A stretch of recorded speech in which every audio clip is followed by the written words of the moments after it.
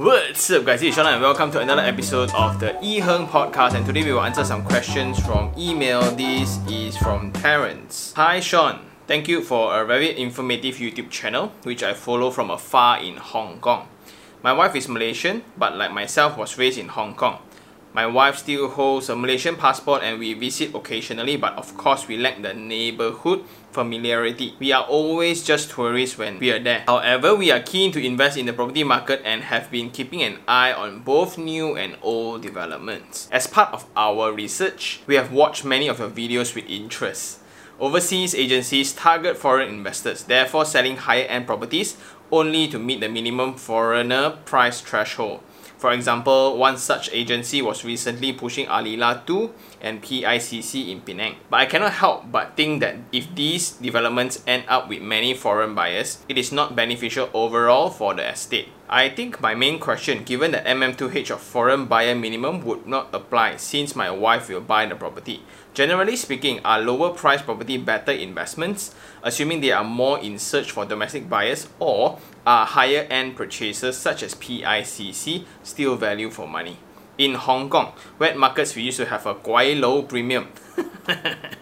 Thus Malaysian has an Ang Mo premium. We will intend to rent out the property. Hopefully it will hold its value. Unlikely we will live there ourselves long term, maybe just short stay between tenancies.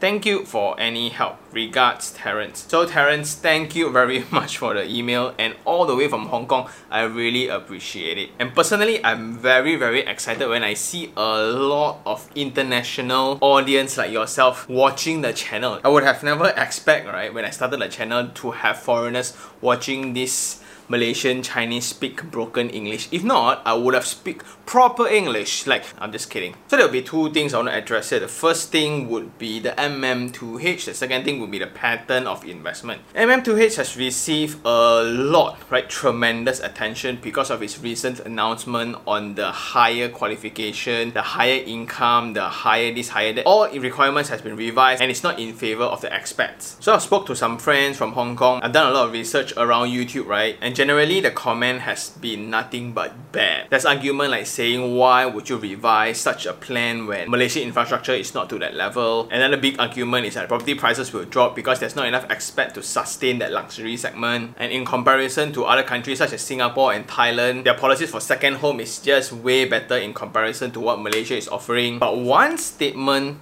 from nomad capitalists caught me, which is the old plan of MM2H was a no-brainer. Generally, for a lot of expats who are staying in Malaysia currently, it was a no-brainer. The requirement was bare minimum, and once they come into the countries, you can almost predict the weather. Generally, moving around and living in Malaysia is not a problem at all. But with the new plan, suddenly it became a thing to consider. Just one thing would be the income. There's now at least 40,000 monthly before you can apply. That's ludicrous. With such income, why would I want to come to Malaysia, as they argue? Well, in my opinion, the property market will definitely be affected, but only limited to certain segments, especially the luxury segment in KLCC area versus the rest, where you have Penang, where you have JB, where you have Malacca. Those places, they are more of a holiday setting where they just come in and semi-retire or enjoy the time off during winter. But if you were to compare these two, I think those tourism spots will have a bigger impact in comparison to the CBD of Malaysia. If you are genuinely for work or you have a high income and you need to be close to a HQ of a certain company in KL, right? There will be a higher possibility of you staying in KL city center, but for the other areas, it will be greatly impacted. Like Penang has been that favorite spot for a lot of expats. Well, it's not only attractive to a lot of expats,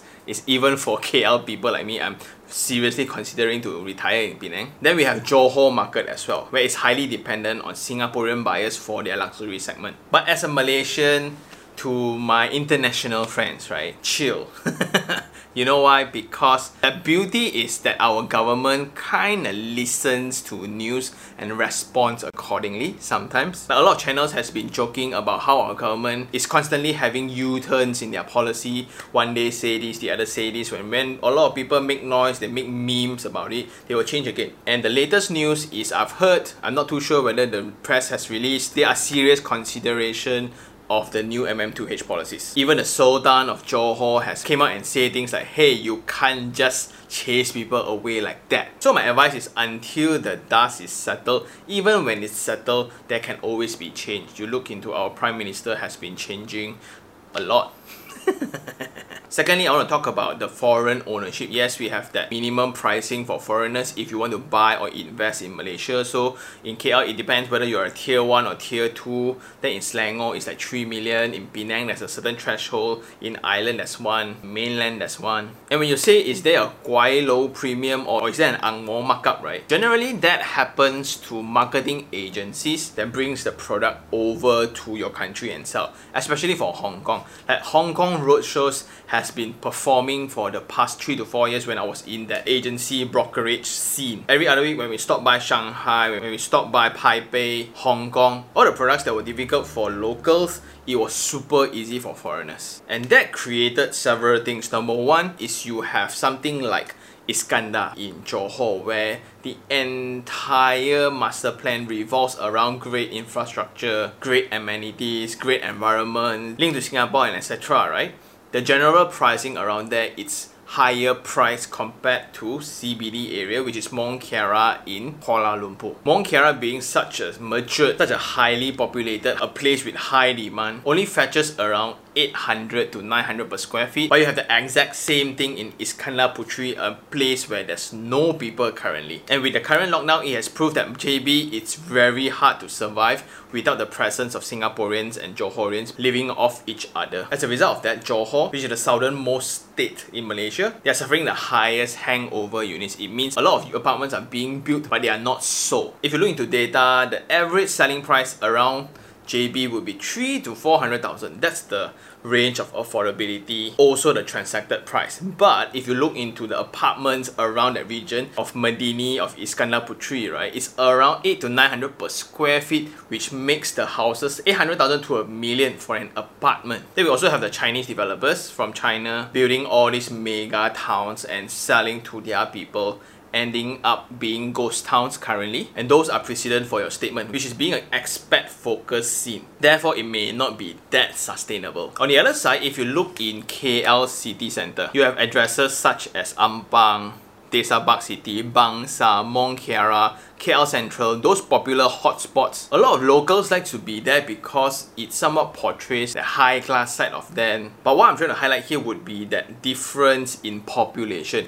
Like for a place in CBD KL, you don't have to worry so much about populations being not sufficient to sustain the property because there's always demand. Instead, my worry, if you invest in other states, there is more focus on tourism, there's more focus on Airbnb, short-term stays, definitely there will be higher risk. And last of all, the thing you mentioned, which is the investment mode of the property. Maybe you want to buy something and rent out, then between tenancies you want to come and stay, right? The rate of returns between property differs according to state. Again, like I always mention in the channel, I encourage every Malaysian, right, not only Kuala Lumpur, every Malaysian to invest in KL city centre, as we can still find properties within 4 to 6% ROI pretty easily if you put in some work in your research. But in other states such as Malacca, Sabah, Johor and Penang, generally the high rental returns comes from it being a tourism hotspot, and their general mode of rental would be short-term stays. And unfortunately, this lockdown demonstrated that theory pretty evidently, where properties in KK suffered a lot, Johor suffered a lot, Malacca suffered. The Jonker Street, where you have the chicken rice ball in Malacca, that street is being empty for months and the units are being cleared off almost at half price. Well, my friend bought some, so it's good for him.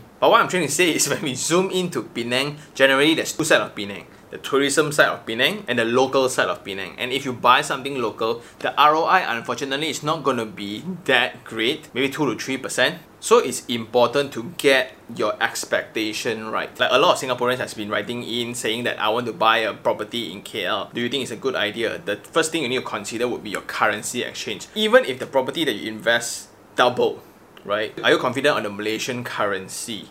Unfortunately, even as a Malaysian, I'm not that comfortable. Even when the price appreciates, when you convert back to your motherland currency, The benefit that you have, Terence, would be a local Malaysian wife. Therefore, you can still enjoy a lot of things at local price. And once you see the prices there, you're going to be so pleasantly surprised because of the difference in expectation of real estate between Hong Kong and Penang, right?